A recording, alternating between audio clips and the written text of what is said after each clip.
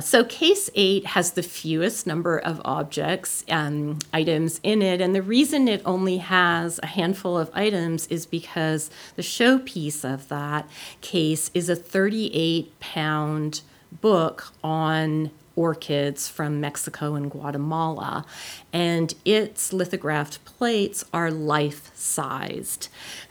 So the book by James Bateman, The Orchidaceae of Mexico and Guatemala, has earned the unaffectionate nickname of the librarian's nightmare. And I think maybe some staff members at the Fisher began to sort of live that experience. Sort of the simple, massive size of this volume, it's kind of the Audubon of orchids. And it's giant book. So obviously we're talking about the highest end of the book market scale, the most rare purchaser of a book on rare orchids. Only 125 copies of this book were ever produced. The Fisher has one in the neighborhood of around 55 have been traced. So again, this matter of these books still being in private hands, we don't know where the other copies are. So it's an amazing item to have here at the Fisher. It's also connected to K7 in that it was primarily women who did the illustrations.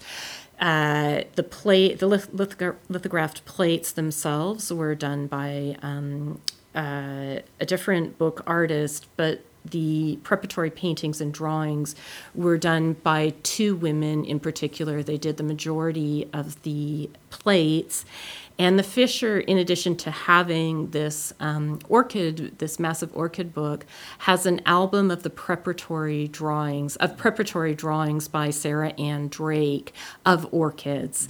And so on display are a couple of her orchid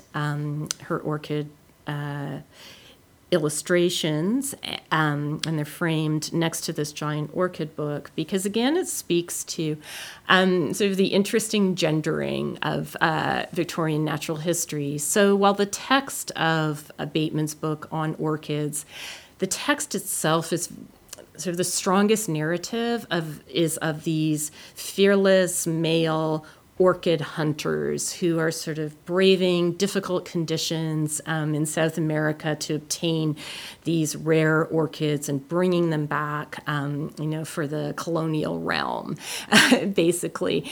And so it's the fearless, and their names are pretty funny. Henchman is one of them, and Skinner is another. Last names, surnames. So you have this narrative of the male orchid collectors, fearless, but it's the women artists who translated these ephemeral blooms. Orchids are notorious for some of them just blooming for an extremely brief period of time, set against that narrative of the male plant collectors and the sort of image of conquest that's very strong in Bateman's description of them. Are the women who, in fact, put these plants on the page in this, just amazing, in amazing colors and in amazing detail.